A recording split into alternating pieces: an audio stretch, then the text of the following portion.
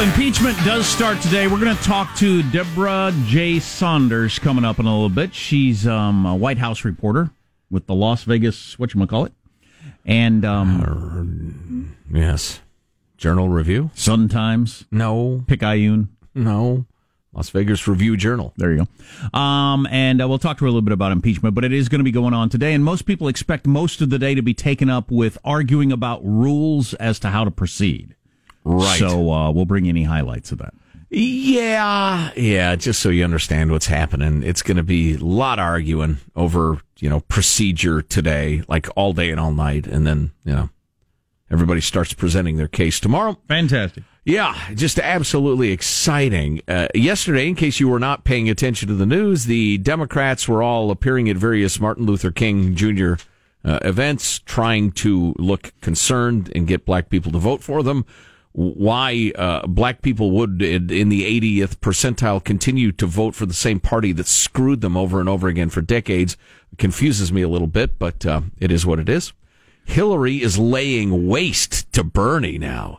She has come out and blasted him, saying nobody likes him, nobody gets along with him, and he's never accomplished anything. Yeah, good. And he's a phony, and she feels bad for anybody that has fallen for it. That's a heck of a thing to say. Yeah. About millions of cheering supporters that were way more enthusiastic for him than anybody's ever been for her. Many of them children, let's be honest. Do you have the coronavirus? I hope you don't. That's the virus that's making its way around China, and I've heard way too much about. Another scary virus out of China. Well, come on, China! I'm not scared. What's the deal? The media goes way too far with these. Human-to-human transmission has happened. Joe, we now have 6 confirmed deaths. Oh. 6 deaths in a country of 1.4 billion people? 6 people this week in China were crushed by vending machines. Oh. Six people died having wacky sex. Man, I put $1 in, my sweet and sour pork didn't come out. Let me shake it a little bit. That's what Joe assumes a vending machine would be in China. I wish you could get Chinese food from a vending machine. That'd be awesome. Yes. I'd wear out that sweet and sour pork button. But, 6 people dying of something in China is not, come on now. Well, you get Chinese people flooding into our country with their communist viruses, though, and I think it's good that we're on the alert. Communist viruses. Are you soft on communist viruses? It's best that we're on the alert. The CDC is right to be concerned. President is not terribly concerned about impeachment, apparently. He's in Davos, Switzerland for the World Economic Forum. The IMF, the International Monetary Fund, says the global economy is likely to rebound in 2020 because while we have been roaring ahead, Trump, the rest of the world has been kind of, lagging a bit. They're thinking things could bounce back, but there's always a but. They warn that there are eerie parallels to the 1920s. Oh no! Do you know about the 1920s? They were fine, except that they led to the 1930s. And the Great Depression. Which were super sucky. Super sucky. Oh, my gosh. Brother, can you spare a dime? Yeah, so eerie parallels, you say. Yes. Economists attempting to predict stuff. Right. Why? Yeah. I'm riveted. But we shall see. Oh, one more economic story. Millennials' share of the U.S. housing market is small and shrinking. This is not good. If you're older, Gen X, boomer, whatever. Okay, boomer. There's less and less pressure in a good way on the housing market because millennials are, number one, saddled with college debt and not getting married, not having kids, the rest of it. And so it's, pressure always comes from the young upward on the housing market. And that pressure is low. It's dropping down below. So, I'm sorry. One more thought on that because I'm obsessed with real estate for some reason. I don't even know why. It's not like I'm some broker or investor or anything really. Your big sprawling, we made it, honey. We're 60. We're going to get a 5,000 square foot house, sprawling grounds. On a lake, 5,000 square foot house and the kids are gone and everything. Luxury market, that sort of thing is the next generations don't buy them. It's a risky investment. Just know you're probably going to lose money on it. I don't know why if you're buying them these days. Well, I will tell you why. You're people like Judy and I. Our hobbies require space in our house. And so I Your have alpaca farm. Sumo. The alpacas get cold in the winter. They're furry, but their fur's not that good. You need a lot of space for sumo. Oh yeah. Well, enough to back up, throw the salt, and then ram into each other. I'm trying to form a 50 and older sumo league. I'm trying to get that senior sumo, I call it, in the United States because it's a bit the tradition, the beauty, the diapers. It's in its infancy. A 50 and older sumo league, senior sumo, on the senior circuit. Right, exactly.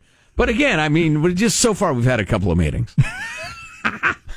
That's fantastic. But if you're interested, email me. I'll do this quickly because we want to have plenty of time to. Do we want to have plenty of time to talk to Deborah about impeachment? Well, yeah, I love talking to Deb, but maybe we don't want to have plenty of time. Well, no, we'll just see how it goes. Maybe we should leave ourselves like 30 seconds to talk to her. Wow.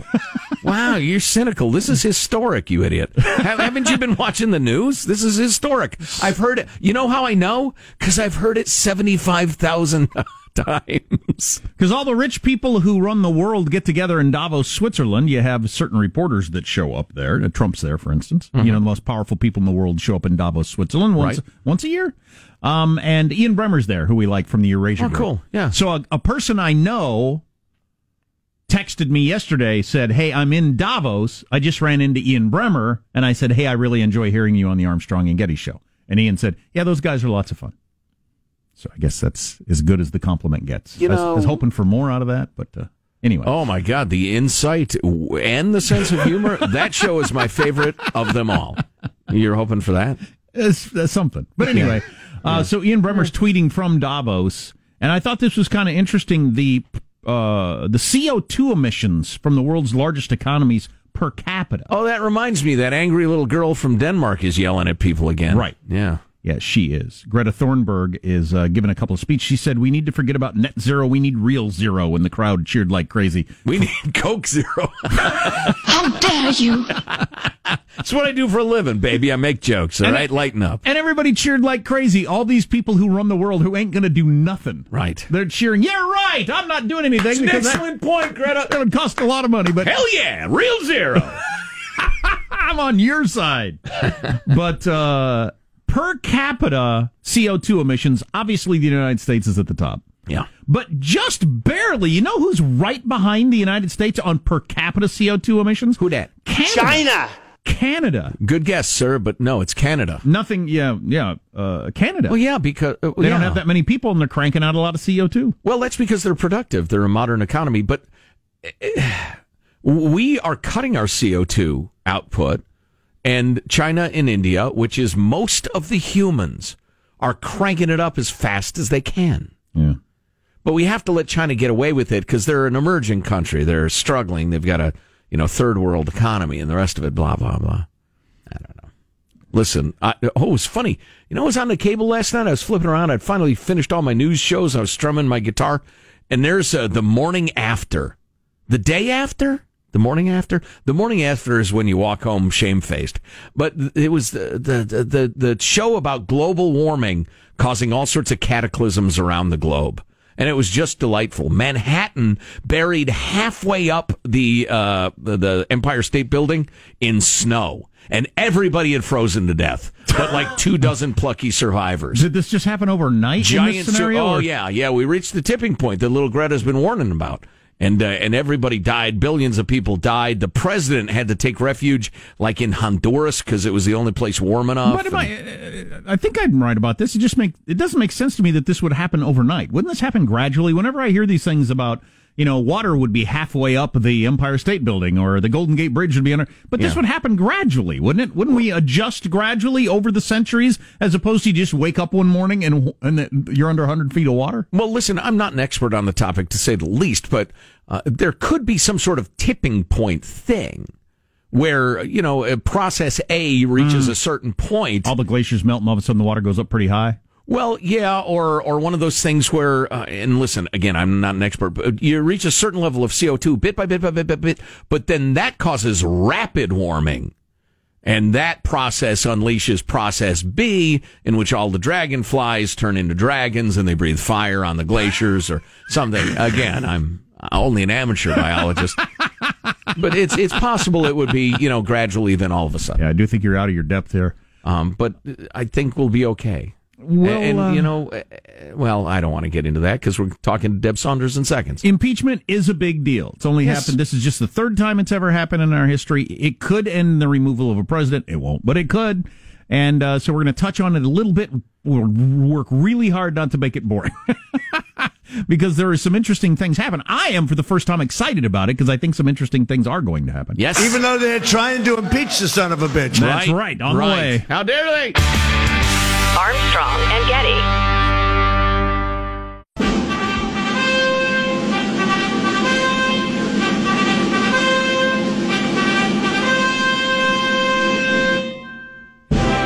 The Armstrong and Getty Show.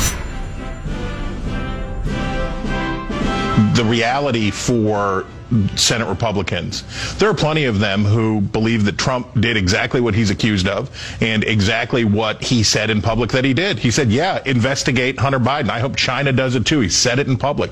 The House is within its rights to impeach the president for these things, and the Senate is within its rights to dismiss the charges against him.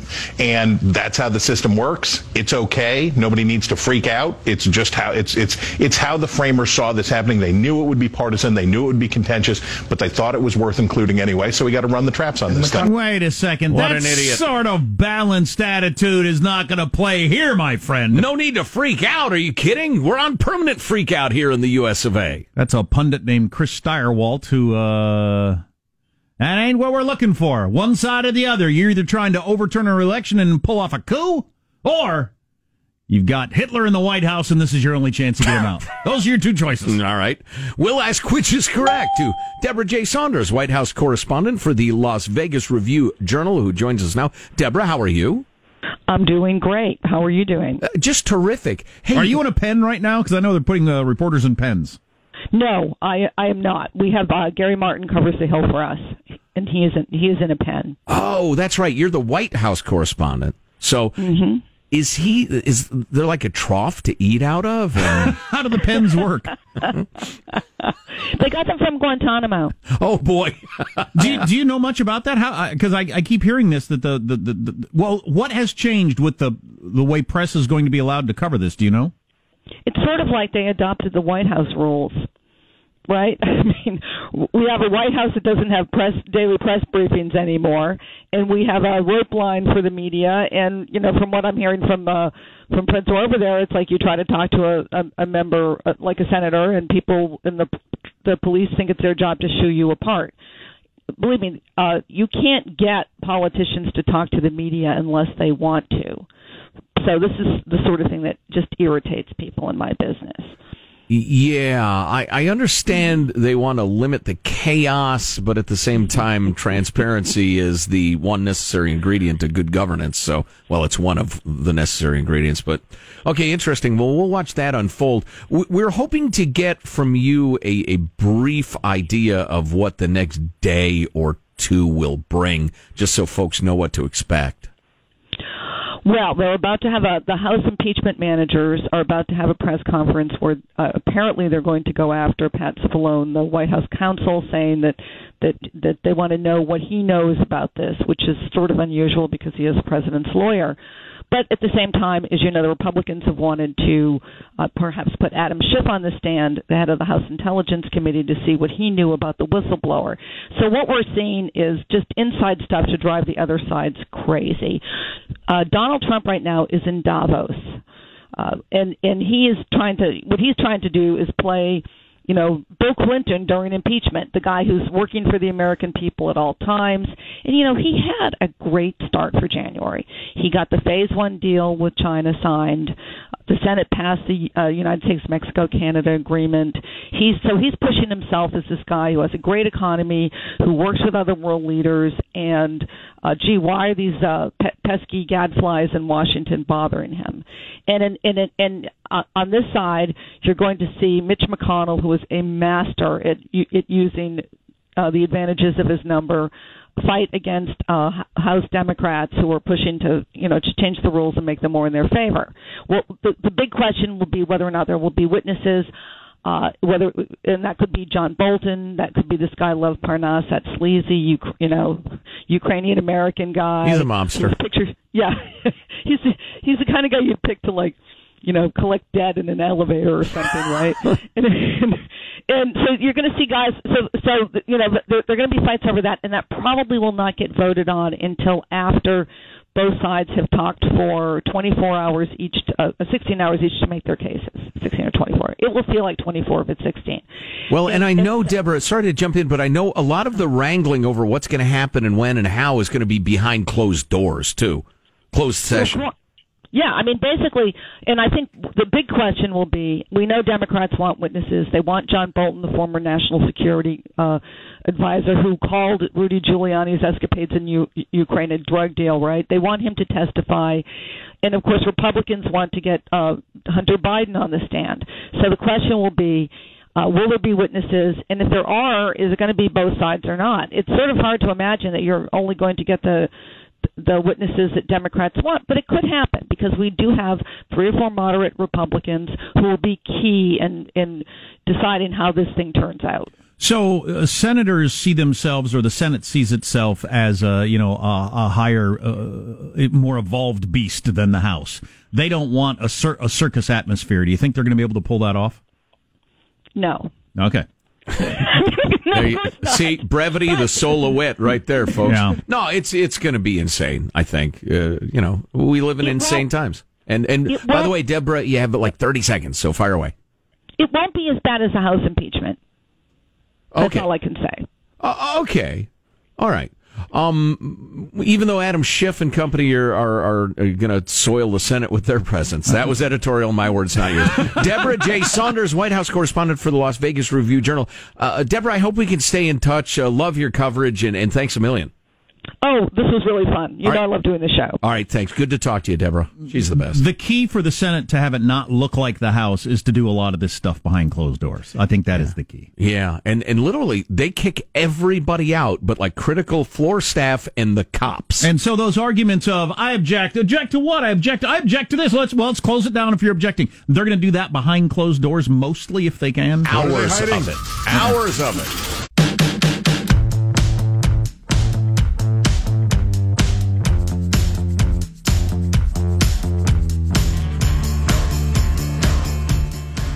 The Armstrong and Getty Show.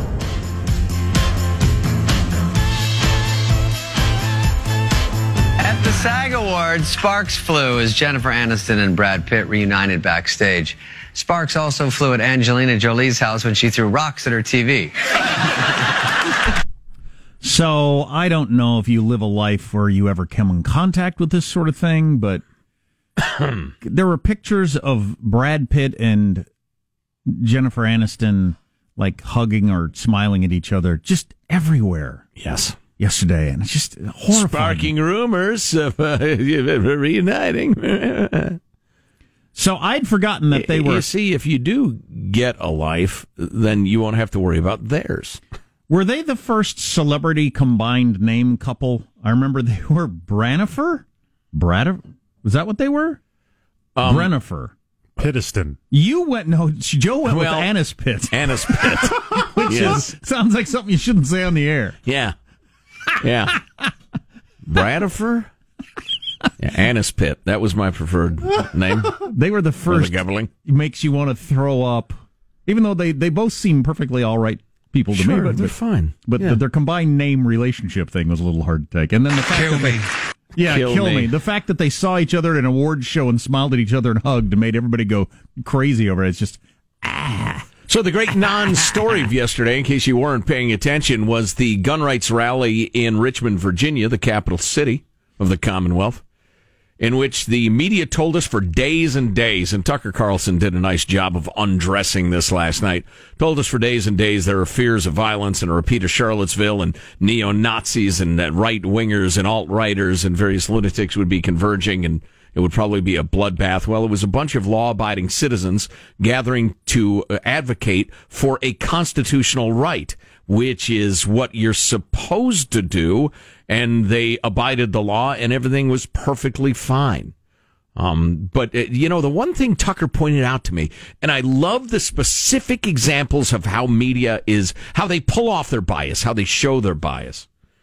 And that is that if it is a left rally or a lefty group or Antifa is involved, they will describe the rally in which people got their heads busted, car windows smashed up, a Starbucks dismantled, the rest of it. The media will describe the rally as mostly peaceful. Whereas if it's something conservative-y and there's a fist fight, they will say violence at a right-wing rally. It's a good point. And just utterly, and as the point was made, hundreds of thousands of people march every year in the March for Life. How many Starbucks have you seen torched and crushed? And how much violence have you seen there? None, and it gets no media coverage. Every time freaking Antifa or one of their allied groups is on the scene, there's violence every time, but you will see the rally described as mostly peaceful. The rioting in Ferguson was described as mostly peaceful. What was the other one he gave that turned into utter chaos, described by the media as mostly peaceful? It's a great example of bias. Anyway, perfectly peaceful in Richmond, law-abiding citizens who were agitating for their constitutional rights, and the media was really concerned about it. Your body temperature is different than you grew up believing it should be. 98.6 has been the temperature that the human body is supposed to be since the mid-1800s. But it has changed over the years. I've always been a little cold. People who know me know that already. I've usually been almost exactly 98.6 my whole life. I'm a 0.4 guy. I'm a very average person. Yeah, I'm cool. Everybody knows that. But it's gone down. Karl Reinhold August Wunderlich. Too many names. Is the guy? How many is enough? Who is the guy who came up in the mid 1800s with the fact that the human temperature is 98.6 degrees, and doctors have just gone with that ever since. But according to the Wall Street Journal, a new study that is out, the human body may simply have changed over time, leading to the current average of 97.5 degrees. 97.5? What? Stanford scientists analyzed more than 675,000 temperature readings. That's plenty. That's a lot. Over 157 years. Using everything from pension records of Civil War veterans and CDC surveys administered in the 1970s to more recent research, and determined that the average is 97.5. I don't think I've ever been that low in my life. Neither have I. I mean, I've never fallen into a frozen lake and had to be rescued or anything like that. But that's good to know. No, I've never been. Have you ever been attacked by bears? No, not that either. Could it be that we used to be a much more physical species? Much more physical work, virtually everybody, and so our metabolism ran hotter. I don't know. The interesting thing is, I tell you, speaking of that, gosh dang it, I like throwback stuff, vintage stuff. I'm a student of history, the rest of it, and so vintage clothing kind of appeals to me. Frank Sinatra looking suit and the skinny tie and whatever. I tell you what, if you are interested in vintage clothing, I have two suggestions for you. Number one, be very, very thin, or number two, get very, very thin, or forget it. The fattest guy in town had a 32-inch waist in 1940. All right? They called him Jumbo, and he had a 32-inch waist. Holy cow, people were like pencils. I mentioned Sinatra. Guys like that had 28-inch waistlines. Oh, yeah. Weighed 160 pounds. The average, somebody get me some of the, Sean, what do you do for a living? Do something. For instance, this. Average weight World War II enlistee. I think you're going to be surprised. I don't think I'll be surprised, as we've talked about this many times over the years, but it is astounding. Just pretend you're surprised. It is astounding, though. Yeah, it really is. I wonder if that has anything to do with the temperature, though. It's just more of a... It's just my harebrained theory, and what do I know? But I don't know either, but we definitely are shaped different than we were. Oh, yeah. Certainly during the Civil War and World War II. Yeah. Anything pop up there, Shawnee? Nothing with a list. I'm refining my search a little bit. Well, hurry up and refine it then. I'm going pounds. football coach now. From here on out, a lot of yelling at people. I know where to find that info if you can't come across Average it. height, World War II was 68 inches. Average weight, 150.5 pounds. 150 pounds. 150. And folks, that's the average. How many? Yeah. For every fat, just whale who weighed 160, there was 140 guys standing right next to him. How many adult men do you know who weigh 150 pounds? Do you know any? Well, those that do, I'm begging them to go to their doctors. Johnny, you really got to go to the doctor and see what's going on. You weigh 150 pounds, you're a grown man. Isn't amazing. that astonishing? Huh. So that'd be for 18-year-olds. We're all lighter when we're 18, right? Well, everybody served, though. I mean, that famously, the average age of soldiers was way, way, way older than, like, Vietnam, which was mostly kids, 18 to 25-year-olds. Yeah, the average age of the World War II soldier was 26. There you go. But that's average. I was still lighter at 26, but 150, though. Yeah. That is so something. I'm telling you, you got an interest in vintage clothing? Get the stomach staple. I was going to do the story. In fact, I'll get to that today because it's so interesting. China is their population is actually shrinking. They've stopped having babies. The reason why is what's interesting.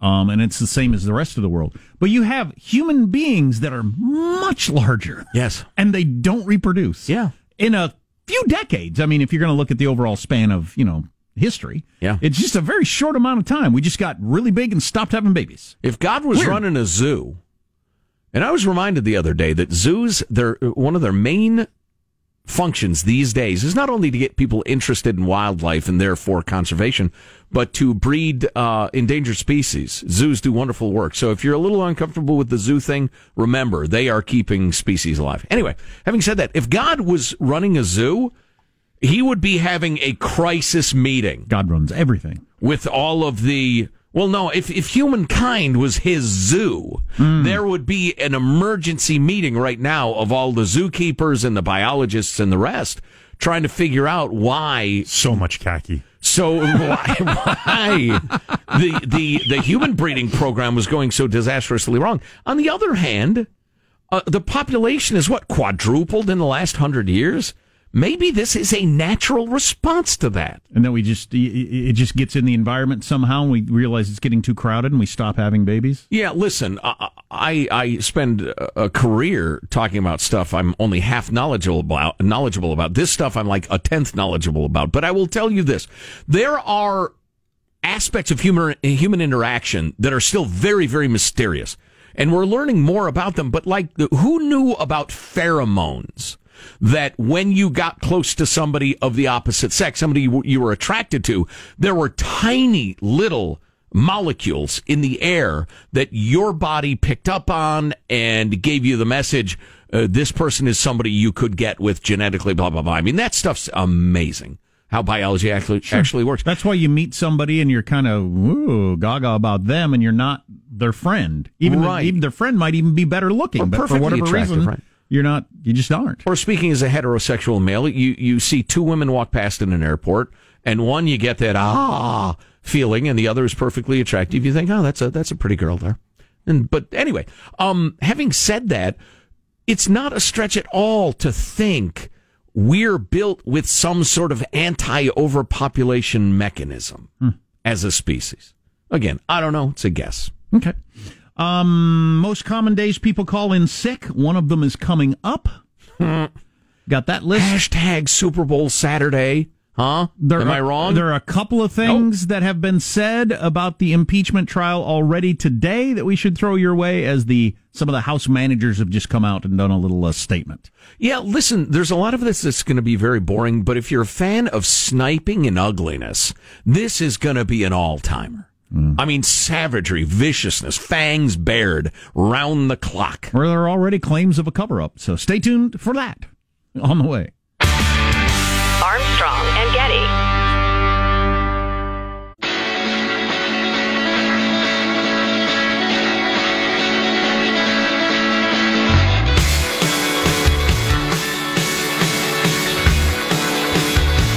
The Armstrong and Getty Show. I just want to add that this fixation on the Clinton precedent is weird.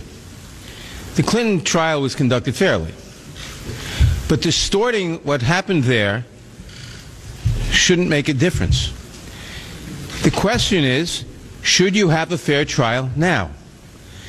Any intelligent person knows that in any trial, whether it's for robbing a bank or for subverting the Constitution of the United States,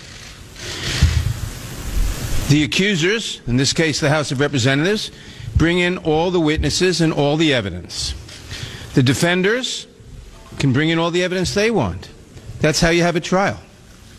To be debating whether you should have the evidence admitted, to be debating whether you should allow witnesses, is to be debating whether you should have a cover-up, by definition. A cover-up! Boy, Can you believe that? That's some good politics. That's Gerald Nadler. That's some good spin. I mean, there's a lot of dishonesty there, but it was skillfully done. That's Gerald Nadler, one of the House managers for the Democrats, a few minutes ago, and they haven't even started the wrangling over rules yet and all that sort of stuff, and we'll talk more about that later. What he kept doing, which was clever, was pairing the legitimate with the completely dishonest, as if they're obviously a matched set, and one is like the other. It was pretty skillful. During the Clinton thing, they debated whether to have witnesses later in the process, which is what old Mitch wants to do in his Tertullian way. Tertullian. You had more on how skinny we were? Well, sort of. Speaking of fat people, a big win for the good guys over in Iraq. They found and took into custody Abu Abdul Bari, also known as Shifa al-Nima, also known as Jabba the Jihadi. Jabba the Jihadi. 560 pounds, son of a gun. Nabbed by an elite SWAT team in the city of Mosul. The jumbo jihadist, this is the New York Post, which really takes delight in this sort of story. The jumbo jihadist was known for provocative speeches against the security forces and is considered one of the top leaders of ISIS that was still at large. He issued fatwas, those are your religious decrees, ordering execution of scholars and clerics who refused to pledge allegiance to ISIS when ISIS occupied Mosul, which you may remember is Iraq's second largest city. I'd forgotten. I saw this story the other day. The headline was "The Guy Who Puts the Fat Back in Fatwa." But during the heyday of the caliphate back in 2014, this tub of goo ordered the destruction of a mosque built at the site of the burial place of the biblical prophet Jonah, who had his famous encounter with a whale. Majid Nawaz, founder of the London-based anti-extremism think tank Quilliam, shared images of the heavyweight's arrest. Quote, he was so overweight, maybe from remaining sedentary in his hiding place, that he was taken by police in the back of a pickup truck. Wow. And he issued religious justifications for enslaving people, raping men, women, and children, torturing, ethnic cleansing, massacring Iraqis, Syrians, and others. A guy who can't even stand on his own two legs. And he says, do not underestimate the psychological blow the image of this obese monster being arrested is to ISIS. Gluttony is frowned upon by jihadists. Also, ISIS branded themselves as fighters possessing rare courage and discipline. Meanwhile, this walrus was their top religious cleric. Walrus. I just appreciate the shots. That's hurtful. Yeah, that's fabulous. He looks like the world's biggest chicken, said one commentator who fought with a U.S.-backed Kurdish militia in Syria, applauded the capture of the pro-rape, pro-torture monster. All right, what is going on? First this. We got this text. CNN's covering impeachment like Malaysia Flight 370, almost entirely speculation, little substance. Oh, it is going to be it's going to be one of the dark periods for all cable news, because a lot of the impeachment's going to be behind closed doors. for hours at a time, maybe entire days. Right. And the entire time, cable news is going to have breaking news, impeachment, something or other, Right. and just speculation. It's, in third-hand leak fest. Right. A staffer close to a staffer has told our reporter that Mitch McConnell is demanding an end to the trial before it begins. They'll go with that for about 12 hours. But so what is going on with Hillary Clinton? So we mentioned earlier, I'm going to bring back up that quote. Okay, here it is. So Hillary said, and she apparently said this years ago, but she said just yesterday she stands by it. So talking about Bernie Sanders, Hillary Clinton said he was in Congress for years. He had one senator support him, she said in a forthcoming 4-part docuseries that's going to air in March. Hillary said of Bernie, nobody likes him, nobody wants to work with him, he got nothing done. He was a career politician. It's all just baloney, and I feel bad for people who got sucked into it. Wow. And she stands by that assessment. She just now, Hanson, can you scroll down on the screen? There was a couple of the columns that had the Hill with Hillary just recently. There you go. Hillary Clinton says the McConnell rules for the Trump impeachment trial are like a head juror colluding with the defendant to cover up a crime. Oh! So why is Hillary out yesterday with a blast of Bernie, out today with a blast of McConnell, and weighing into the whole impeachment thing? What are you hinting at? Well, I don't know. What? I don't know. Just say it. Is she merely trying to stay relevant because because she could slip into who cares what you think this fast. Right. And then she's just done. That's it. Nobody ever hears from her ever again. Walter Mondaleville. All right. What did Walter Mondale say today about the impeachment? Nobody cares. Yeah, I don't. Or is she thinking? Is she just? That's somebody who lost. Keeping the possibility alive. Walter Mondale lost running for president many years ago. I mean, usually you just disappear into obscurity. She's trying to stay relevant, or like Joe just said, is she trying to keep hope alive to end up the nominee? Oh boy, that's a hell of a thing to say about all those Bernie supporters who are. Her supporters were like, "Yeah, I think you probably could win, and that'd be all right." His supporters are into it. They believe that stuff. It's part of their identity, right? And for her to say, "I feel sorry for you," the knives are out. I would say. Get used to pronouncing Klobuchar. That's my prediction. Oh, really? Oh, yeah. Where'd that come from? Huh?